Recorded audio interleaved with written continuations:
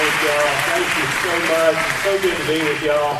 I look around and I see so many faces, people that I love and know. Don't you love this IPHC family? You can travel halfway across the country and feel right at home. What a family we have. I am so thankful for you guys and so honored to be here. I have known Stuart and Sherry since, 30 years, since before they were married. Knew them. Stuart, I knew him somewhat. I believe he played the trumpet. Stuart was well known at the school, but Sherry, everybody knew Sherry. Everybody. She was the cafeteria checker. Before you could get in to eat, she had to see your student ID card. So believe me, she was popular. You couldn't eat until you got past this lady. So when I saw the cafeteria out there, I kind of wondered, does Sherry stand by the door and check you guys before you go in? I wonder if she'll be doing that tonight. Love them so much. And Steve Brown, I have known him for so long. I'm so thankful for him. Hallie is doing a fantastic job in discipleship ministries. I mean, you hang around people and you know them so long, and they know so many stories on you that you just hope you know enough on them to keep them from telling what they know on you. Does anybody know what that's about? I mean, you know any friends like that you've got enough on them that maybe they can't tell everything they know about you? But it is a joy to be here. I'm here tonight because I love the church of the Lord Jesus Christ. I love His church. With all of my heart, I love the church. You love the church tonight? Are you thankful for Jesus' church? I believe that the church of the Lord Jesus Christ is God's means of dwelling on earth and accomplishing His kingdom purposes. I believe it with all of my heart. The church, I love it because the church of Jesus Christ is the place where life change happens. The church is where heart change happens. I know it because it happened in my own family. When I was born, my dad was an alcoholic. The night I was born, my mom had to drag my dad out of the bathtub. He was passed out drunk in the bathtub, and he drove us drunk to the hospital for me to be born. But you know something?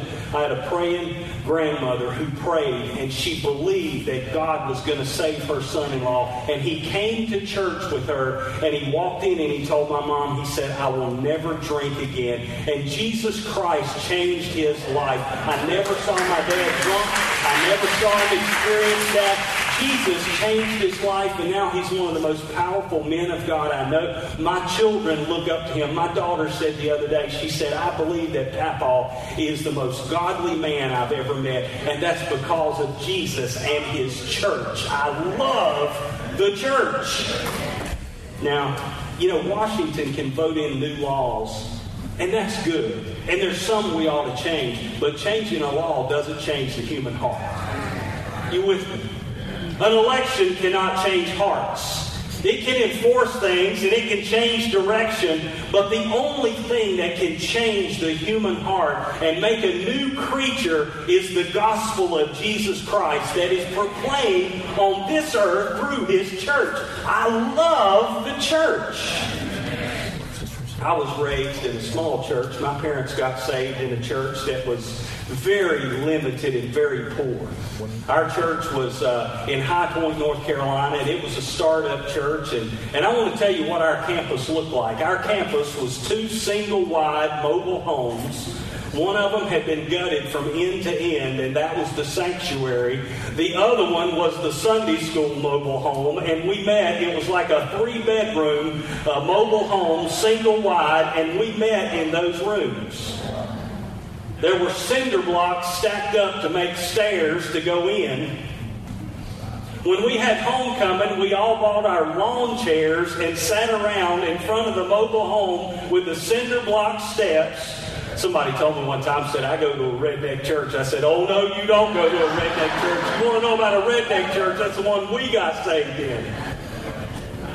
Man, it was old-fashioned. They shouted. I remember when I was a kid, they would shout from front to back of that mobile home sanctuary, and they would praise God. And back in those days, we had a lady named Sister Kennedy, and Sister Kennedy would bring her husband to church. Back in those days, people came to church because that's just what you did.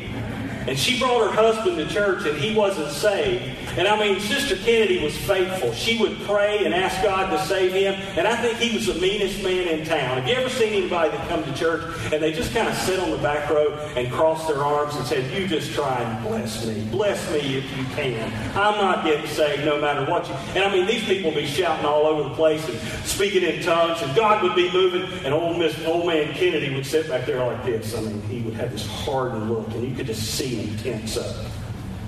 And back in those days, this was back in the 70s, preacher gave an altar call every service. Sunday morning, Sunday night, Wednesday night, there was an altar call. And we would sing, softly and tenderly, Jesus is calling. Oh, you didn't come here to hear me sing. I'll promise you that. Calling old sinner, come home. And we'd sing it over and over again. And he would call for the sinner to come home. And we all knew who he was talking about.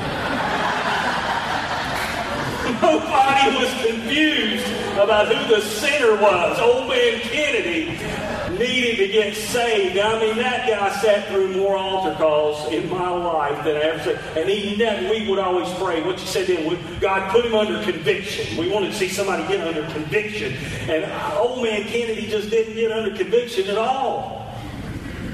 And I mean, I'm a kid there. I'm 5 or 6 years old, and preacher always say, close your eyes. But boy, during his altar call, I'd always peek around at old man Kennedy and see if anything was stirring. We'd sing that song 6 times, and he wouldn't move. And I'd say, Jesus, if you're real, you're going to save old man Kennedy. You're going to save him. And I was just hoping he would get saved. It was kind of the proof to me that all this really worked. So they moved away. And I thought, man, too bad. I'll never get to see old man Kennedy again. You know, when I was a teenager, Sister Kennedy came back, and she had a different husband. And I thought, oh, Lord, she has killed old man Kennedy. And she's found a Christian husband. Because this guy came in and he was shouting. He was shouting with the rest of us, and I thought, how cool. She did it right this time. She got a good guy. Wonder what happened to old man Kennedy. This guy was shouting and all around the church, shaking everybody's hand, and I thought, boy, old Miss Kennedy did it right this time. After church, we were riding home in the car, and I said, Dad, I said, isn't it cool Sister Kennedy married a Christian husband? I said, whatever happened to old man Kennedy? He said, you don't know who that is, do you, son? I said, no. He said, that is old man Kennedy. He had gone to a church and got saved, and it really ticked me off. How dare he get saved without me being there after all I had done for that man? Really, it didn't tick me off. I was through. I promise you, I didn't recognize the man because Jesus had done so much in his life. Jesus had changed his countenance. Jesus had changed everything about him. It just revolutionized his whole life. That man died and went to heaven. I got to grow up seeing lives change like that. I've been able to spend almost all of my life in the church. And I love his church. Maybe you are here, and tonight you need to fall back in love with his church again. Amen. Because I tell you something, once in a while his church fights. Once in a while being in his church stings. You can get hurt in his church because his church is filled with human beings. Maybe you're a pastor, and when you started out in ministry, you loved the church and you loved what was going on, and you just had this burning desire in your heart to see lives changed and people saved, and it began to happen, and you fell in love with his church, and then you went to a board meeting, and your heart was just filled with vision, and your heart was filled with what God was going to do. And you went into that board meeting knowing that at the end of that meeting, they were all going to stand and applaud you for the wonderful vision God had given you. And they were just going to jump in behind your dreams and finance it all. And everything was going to be wonderful. And you left that meeting saying, oh, Lordy me, I don't know if I love church or not. You can come from the most wonderful services. We had the most wonderful service at our church yesterday, and I'll probably testify about it before it's over. most wonderful time, and the Holy Spirit moved, and it was a historic day for our church. I may tell you about it in a few minutes, but I was just right, Pastor, maybe you can identify with this. I was just riding high today thinking, man, God, you did so many wonderful things. And I was studying and preparing this message and putting it together in the hotel room today after the plane landed. And then I got an email.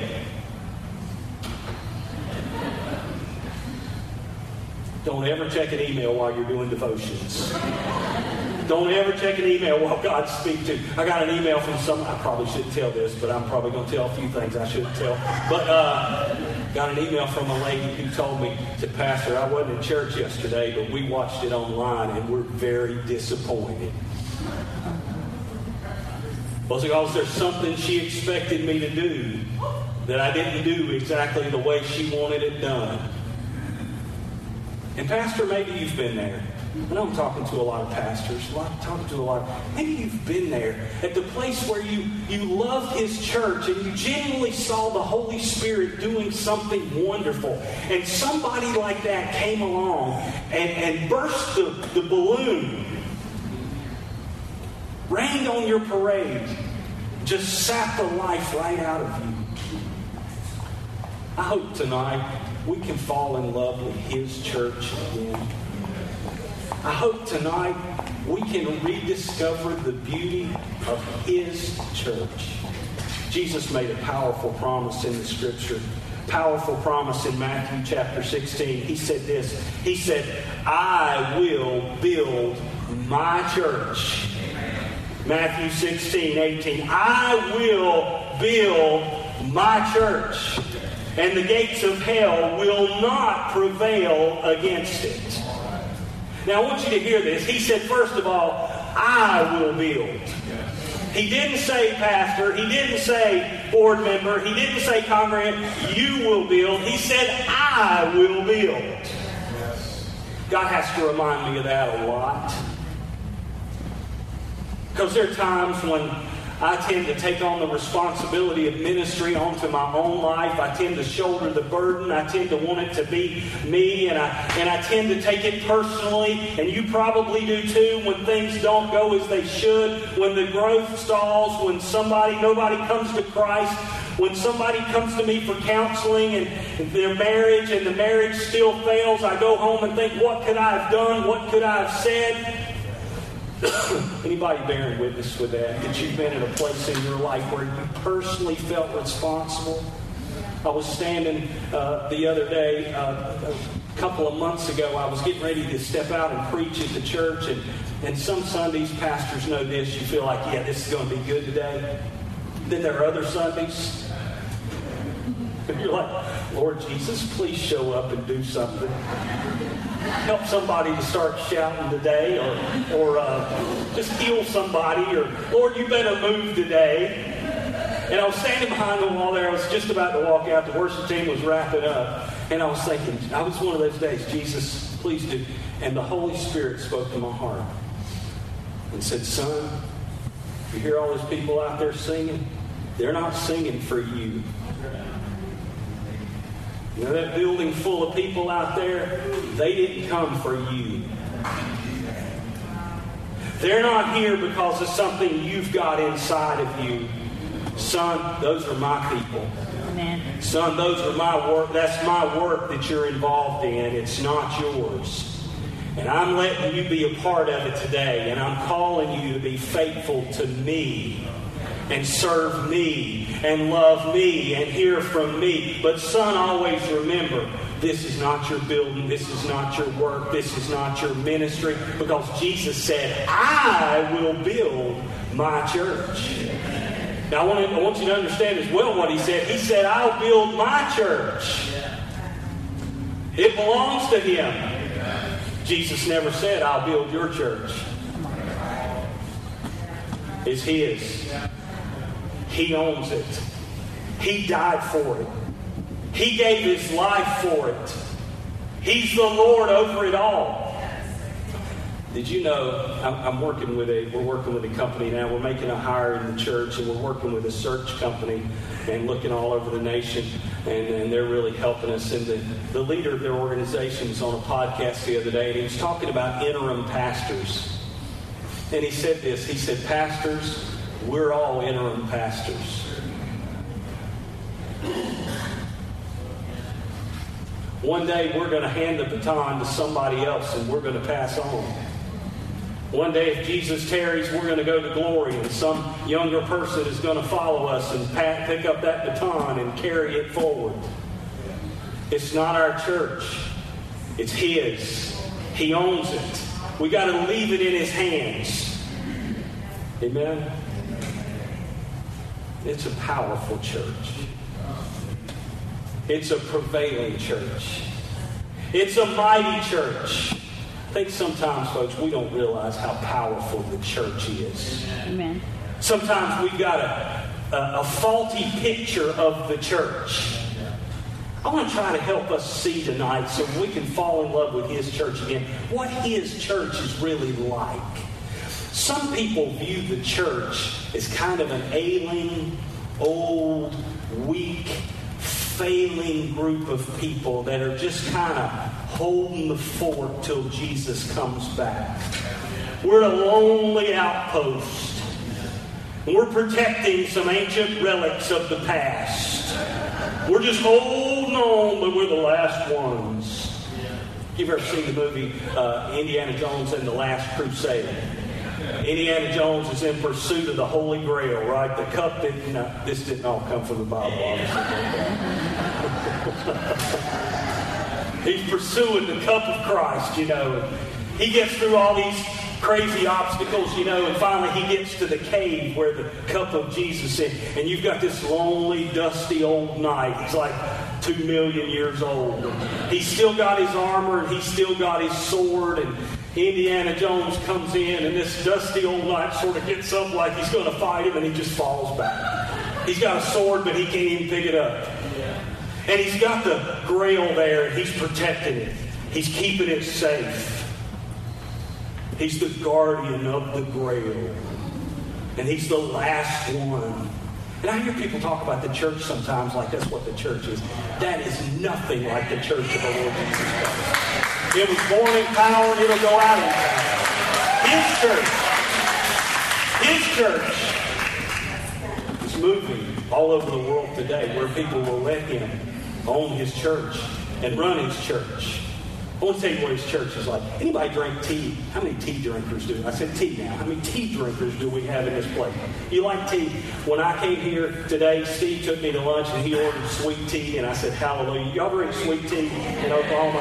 How many sweet tea drinkers do we have? It's not the same. Any of you drink unsweet tea? What is wrong with you?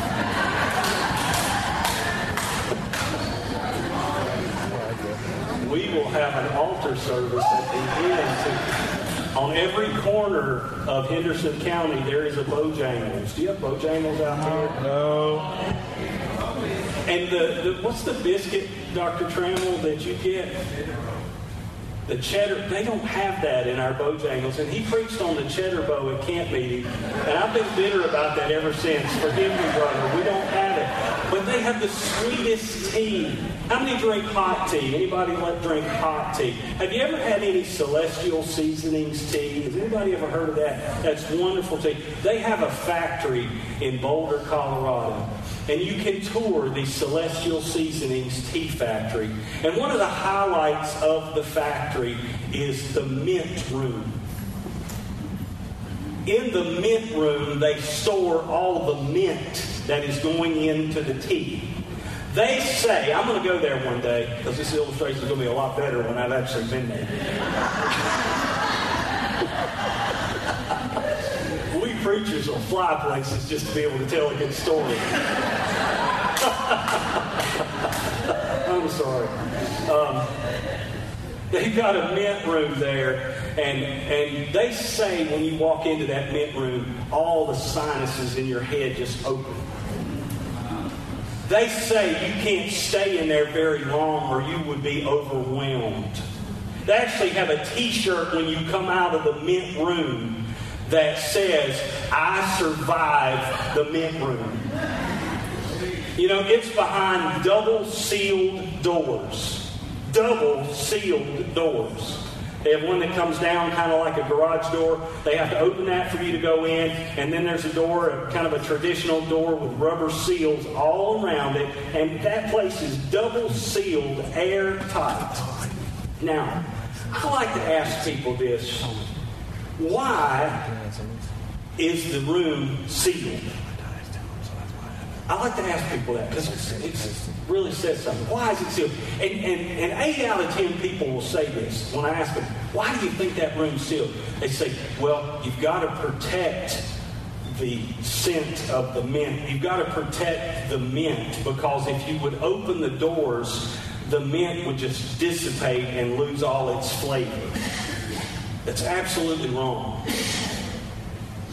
I know people who think about the church who think we've got to seal off what we have to protect it and hang on to it. You know what I mean? I heard a guy the other day say that, brothers, you know, we got to protect Pentecost. The day the Holy Spirit needs me to protect him is a bad day. If the Holy Ghost needs me to protect him, we are all in trouble.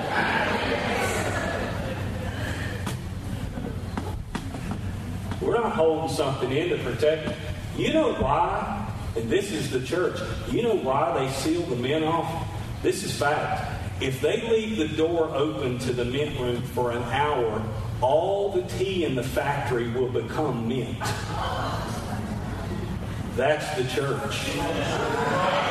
That's the church. You want to hear something better than that? They figured this out. If they left the door open to the mint room for one day, you could smell the mint 4 miles around the factory. 4 miles away, you could smell it. That's the church. We don't need to protect Pentecost. We just need to get it and leave the door open. We need to live it. We need to express it.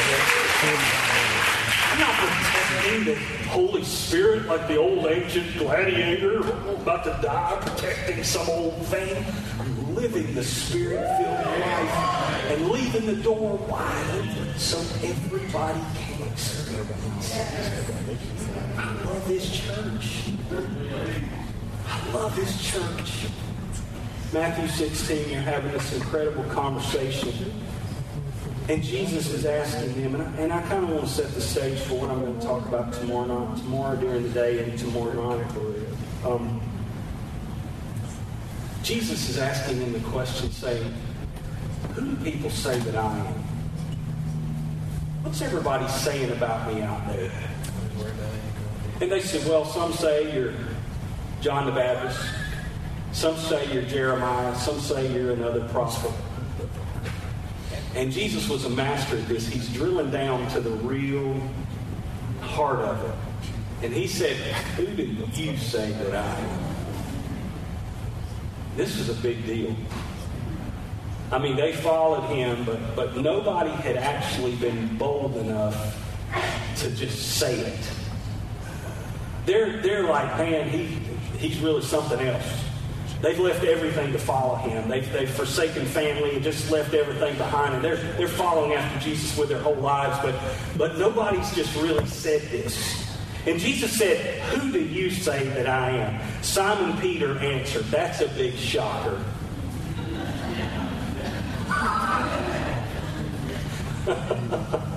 He is the Bible big mouth. Anybody here thankful that Peter is in the Bible? Anybody so thank God he's there? So many times I'm like, thank you, Jesus, for this guy. I mean, you got a guy that Jesus turned around and said, get thee behind me, Satan. Oh my, that's pretty bad. As if it couldn't get any worse, he's at the Transfiguration, and like God speaks out of heaven and rebukes him in an audible voice. This is my, hear him. Guy was a problem. I mean, a mouth problem. But finally, the boy gets it right. The big mouth finally hits it. Sometimes it pays off to be a big mouth. Simon Peter answered, and he made the confessional of the church for the church, and he said, "You are the Christ. You are the Messiah."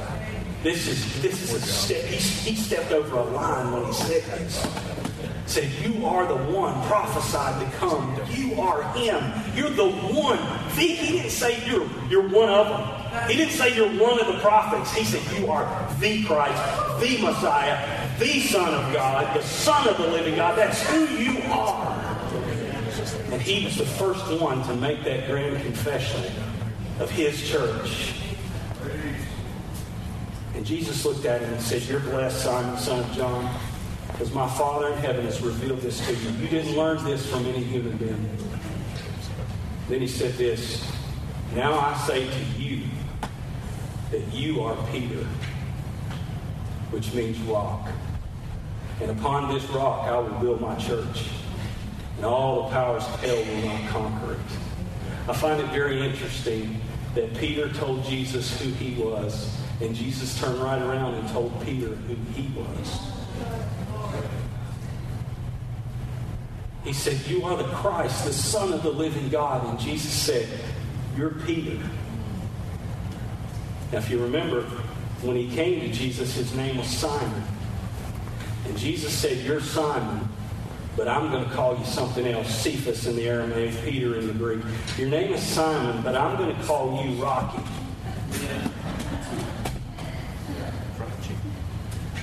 I believe what Jesus is saying. There's been a lot of debate, obviously, and I certainly don't believe that this passage means that Peter was to be the first pope. What I believe Jesus is saying in this passage is, I'm going to build my church on people who know who they are and who know who I am. He's going to build his church on people who know that he is the Messiah, the Christ, the Son of the living God. He's not going to build his church on people who think he's the latest guru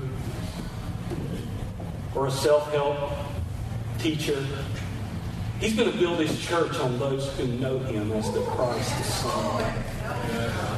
But here's where we really struggle, and I'm going to dig in on this tomorrow night really big, where we struggle many times, Pentecostals, is knowing who we are in him. Knowing our identity in Christ. He said, "I'll build my church." Now, if you let me, I'm going to go on just a little bit longer and then I'm going to quit. He said, "I'll build my church." The church is pictured as a bride, as a body, and then as a building. Jesus is building his church.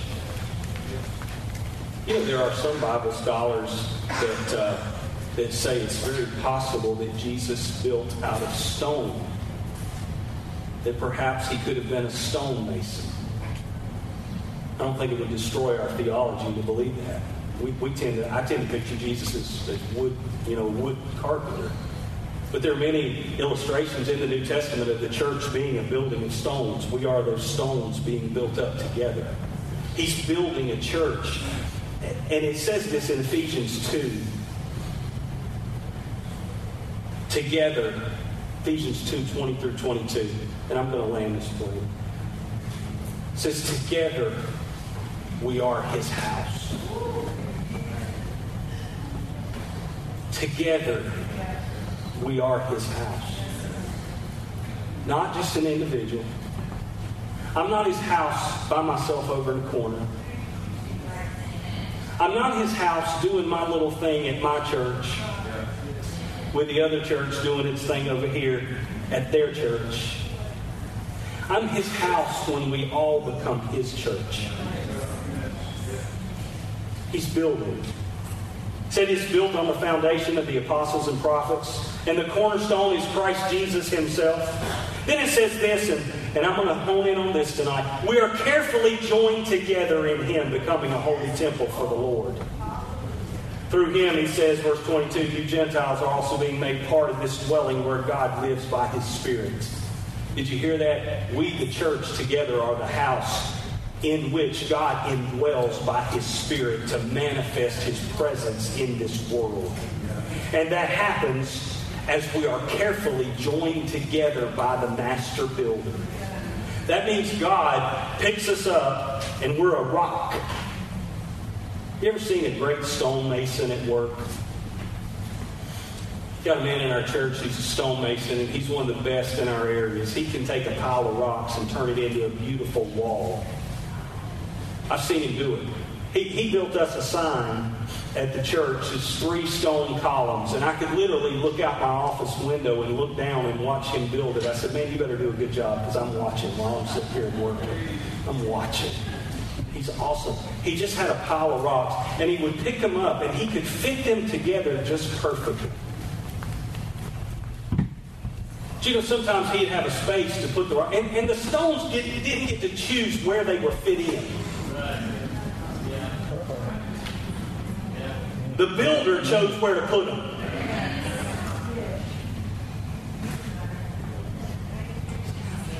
You don't have to like that, but it's true. There's some things in the Bible we don't have to like, but they're just true, right?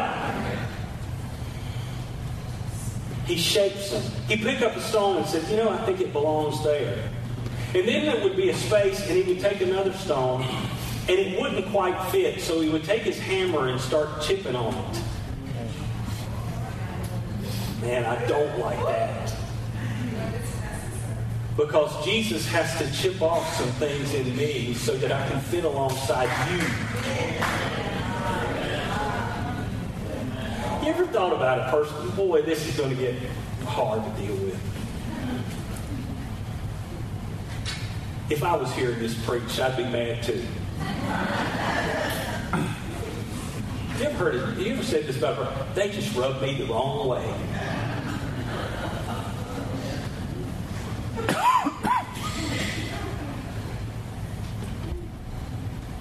Because they have a rough edge that rubs up against your rough edge.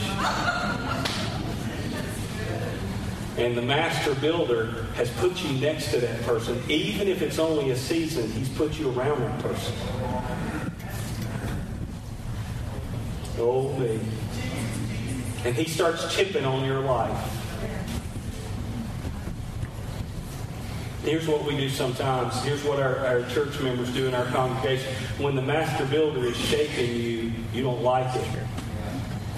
And you say, I think I'll just go to another wall. I'm just not happy with what's going on around here. So-and-so acts this way, and I don't like it, so I'm going to move somewhere else. So you move to the wall down the street. Here's the problem, though. That master builder is still building that wall. And he's still going to chip off the same thing from your life at that place. You're going to find that problem again. Can I tell you something? I shouldn't say this. Maybe I should. Yeah, everybody has to say it. That's easy for y'all to say it.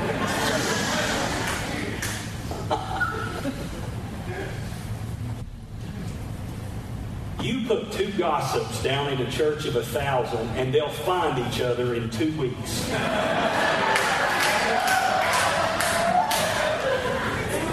I know. You find 2 people that want to control the church and the pastor, you stick them down in 10,000 people, they'll be together in a month. They have a way of finding trouble.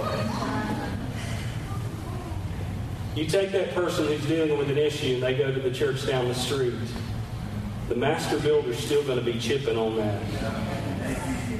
You're going to have people come to your church and they say this, and I've seen this time and time. Our church has grown this church has grown from 80 to 1,000 people, so I've seen every one of those barriers. I would guess most of you are somewhere in that. Some of you may be beyond that, but we've seen it happen that some people come around for a season.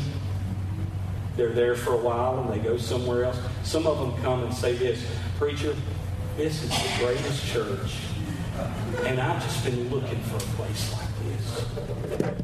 I've been in 18 churches in Henderson County. And we finally found the one.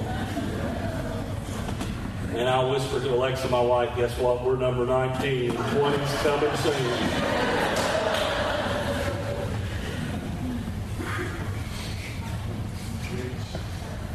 I'll preach if you want me to. A man came up to me about 2 months ago,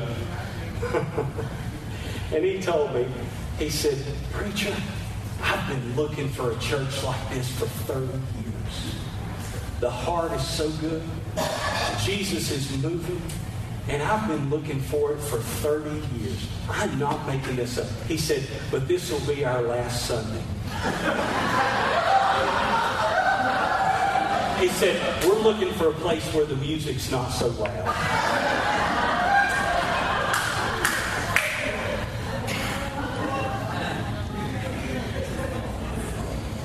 What? The master builder's trying to shape them, and they're running. Let the builder shape you. Let him fit you into his church. He'll put you with some people that are going to rub you the wrong way, but don't quit.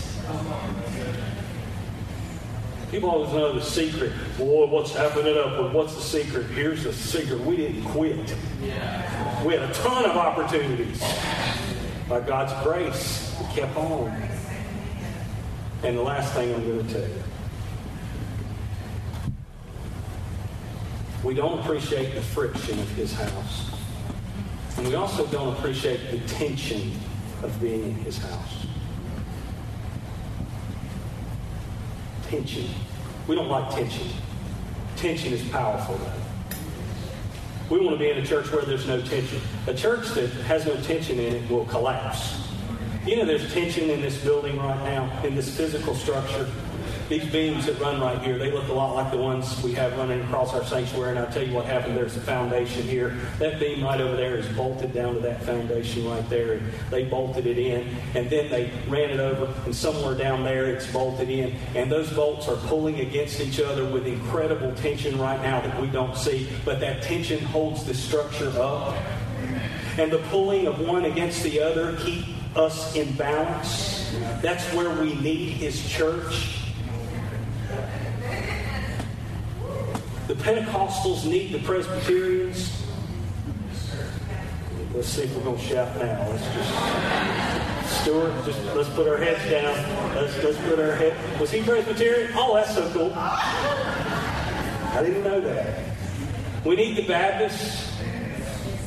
God led us at Upward to do something, and please understand, what I tell you that we've done is not to say, well, look at us, and you should do this exact same thing. I just want to give testimony to what God's done. We thought we were going to do a series called I Love My Church, because we saw a church that did that, and that's still a good thing. They did T-shirts and all, I love my church, and if y'all have done that, that's good. But we started doing that, and then we realized it's not our church. We realized it's his church, so we said, hey, we're going to be really cool. We're going to come up with one set of I love his church. So I met with the team the next week, and they said, well, let's Pastor, let's just do this even better. If it's really his church, let's invite another local pastor to speak in the series. In fact, let's invite 2 of them. And let's make sure they're local. And let's make sure they're another denomination. I got a young, crazy staff. You scare me to death. I said, okay, let's do it. So we invited 2 of them. First one was Sunday. Staff came back the next week. We had another meeting. They said, Pastor, we got another idea. This will be really cool. Let's find out what they're dreaming about, and let's take up an offering for them. What? We need that money. We're in a building project right now. Got an architect designing a master site. Like, what? Really, I said, no, let's do it. Went to our board and I said, listen, guys, like, oh, Jesus, help this work. So listen, guys, let's do this. We're going to invite speakers from a couple other churches to come. Can we just take up an offering for them? And I want to tell you, I've been with this board for 22 years, and we've prayed and really cultivated a heart in them, and it's really shining forth. One of our board members stood up and said, Pastor, I'm going to do you one better than that. Let's give out of our general fund to them. Let's cut them a check the day they're here. And then let's let the congregation give an offering on top of that to their dreams. So Sunday, I stood on the platform with a Baptist pastor coming to Pentecostal church. And we had wide open Pentecostal shout and worship. And that Baptist pastor was right in there with us. And I said, Pastor, what's your dream for your church? And he said, we're dreaming of building a student life center. And I said, Upward, let's do it. And we wrote him a check for a few $1,000s. And then we told the congregation, if you want to fill out envelopes, drop them in the boxes as you leave today and give. And I was just hoping somebody would. Then the staff came to me after church and said, look at this, Pastor. There's a bag like this thick. I think their offering's bigger than ours. And then he preaches this incredible message. And then at the end, we serve communion together. Don't tell me. I may not be supposed to do that. And here I'm confessing it in Oklahoma. We serve communion together, and Stuart's recording it. Good to know he's got my back, right? Started serving communion. And the scripture came to my heart, let a man examine himself.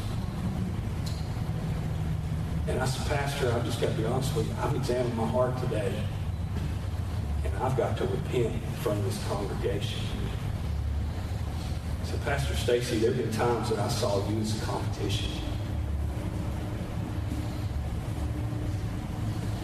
One of our big, I'll just tell you this. Y'all keep this secret. One of our biggest tithers about 5 years ago left our church and went to his. And that stunned me. And I said, Pastor, I want to repent today, publicly, as the pastor of this church, for ever seeing you as the competition. Will you forgive me? And we hugged. And then we took communion together. And God did something incredible in our hearts as a church to say, it's his church.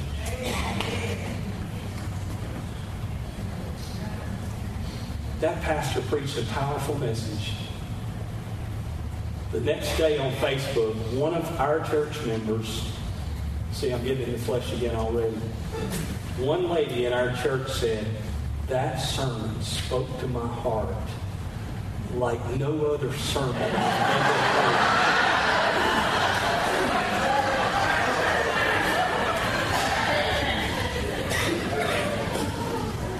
Exactly. Chip. Who said that? Who said that? Right on.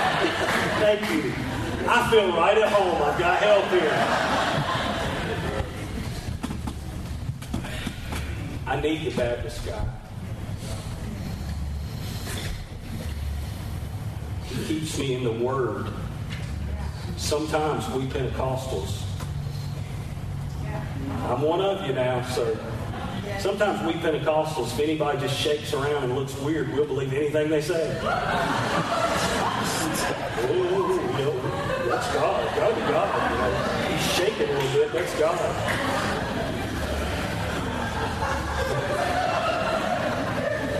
I'm so sorry. I'm trying to land this, and it's, I don't know, we may just laugh through the altar service. I don't know, but I need a Baptist guy to pull me back and say, where's that in the Word? I need the Presbyterian. I met with a Presbyterian pastor 3 years ago. Very traditional Presbyterian. And he said, Andy, will you tell me about the Holy Spirit? Tell me what all that's about. And this is a man, godly man that loves Jesus. And I said, I'll tell you everything I know. I said, will you tell me about some of the traditional things that you do? I want to learn from you. He taught me about some of the liturgical things they do. And you know something, as Pentecostals, we've tossed away some traditions in the church that are powerful. We started it up when we learned from them. We've started reciting the Apostles' Creed together. Every time we do communion together, we've started a formal benediction from Scripture and a commission from Scripture to end. We've incorporated some of that into our worship because it's so meaningful, and we can't just cast it aside because it's part of His church. He said, tell me everything you know about the Holy Spirit that I shared with him. A year later, he said, let's have lunch again. Y'all can come play something. This is a good time. Before we start cutting up again, we better play something. About a year later, he came to me. We met in that same restaurant again. And he said, Andy, I want to tell you something. He said, I've been seeking God with all my heart. And he said, weird things have been happening. Presbyterian pastor in Henderson, North Carolina. That's Baptist land right there. I mean, that's not, it traditionally has not been open to the things of the Spirit. He said, weird things have been happening. I said, like what? He said, well, I spoke in tongues. Really? I probably shouldn't have acted so surprised. Probably a bad thing. He was at our church sometime after that, leading a prayer service. And I saw God move through that man in words of knowledge and gifts of healings.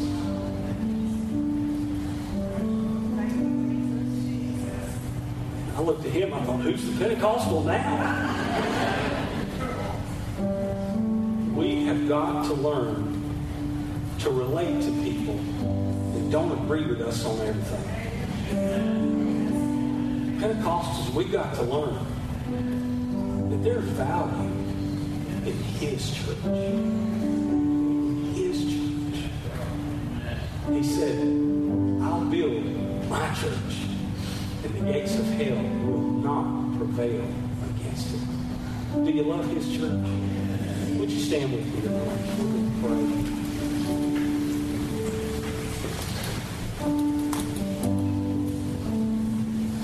Jesus, we love you tonight.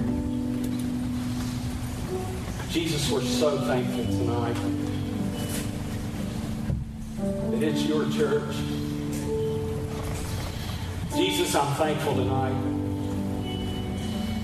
that any person here tonight who's feeling burdened down by the weight of ministry, struggling, Father, because ministry has not always gone the way they thought it would or should, that they can simply come to you tonight and say, Jesus, it's your church, and you're building it. I just wonder how many in this place would be honest enough to just lift up a hand and say, Pastor, that's me. I've been right there. I'm feeling the burden. I'm feeling the weight of ministry. And I just need to come before Jesus tonight and say, Lord, this is your church. Could you just lift that hand up as a witness to the Lord? God bless you. God bless you. God bless you. I wonder if there'd be anybody here tonight who'd say, there have been times when the Lord was trying to shake me and sand off some rough edges, and I've run away from the friction. And I just want to remain steadfast in those times when the master builder is shaping me. Would you pray for me? Could I see? Would you just lift your hand tonight if that's you? Amen. Amen. God bless you. I wonder how many of us need to get more comfortable with the tensions, more comfortable with those who don't agree with us, that we can sit down and find common ground and let God work through us. How many would say, yeah, that's me. I need that in my life. Would you lift a hand? God bless you. God bless you.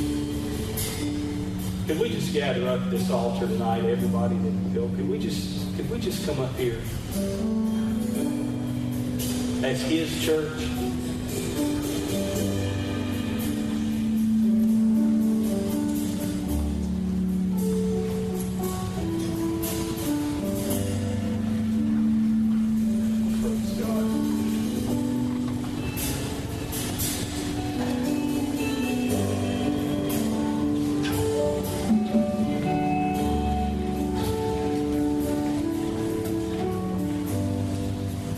Would you get with somebody tonight?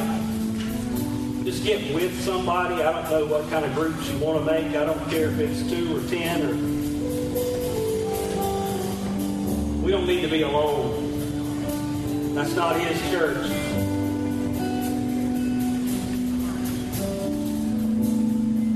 And I just want to pray tonight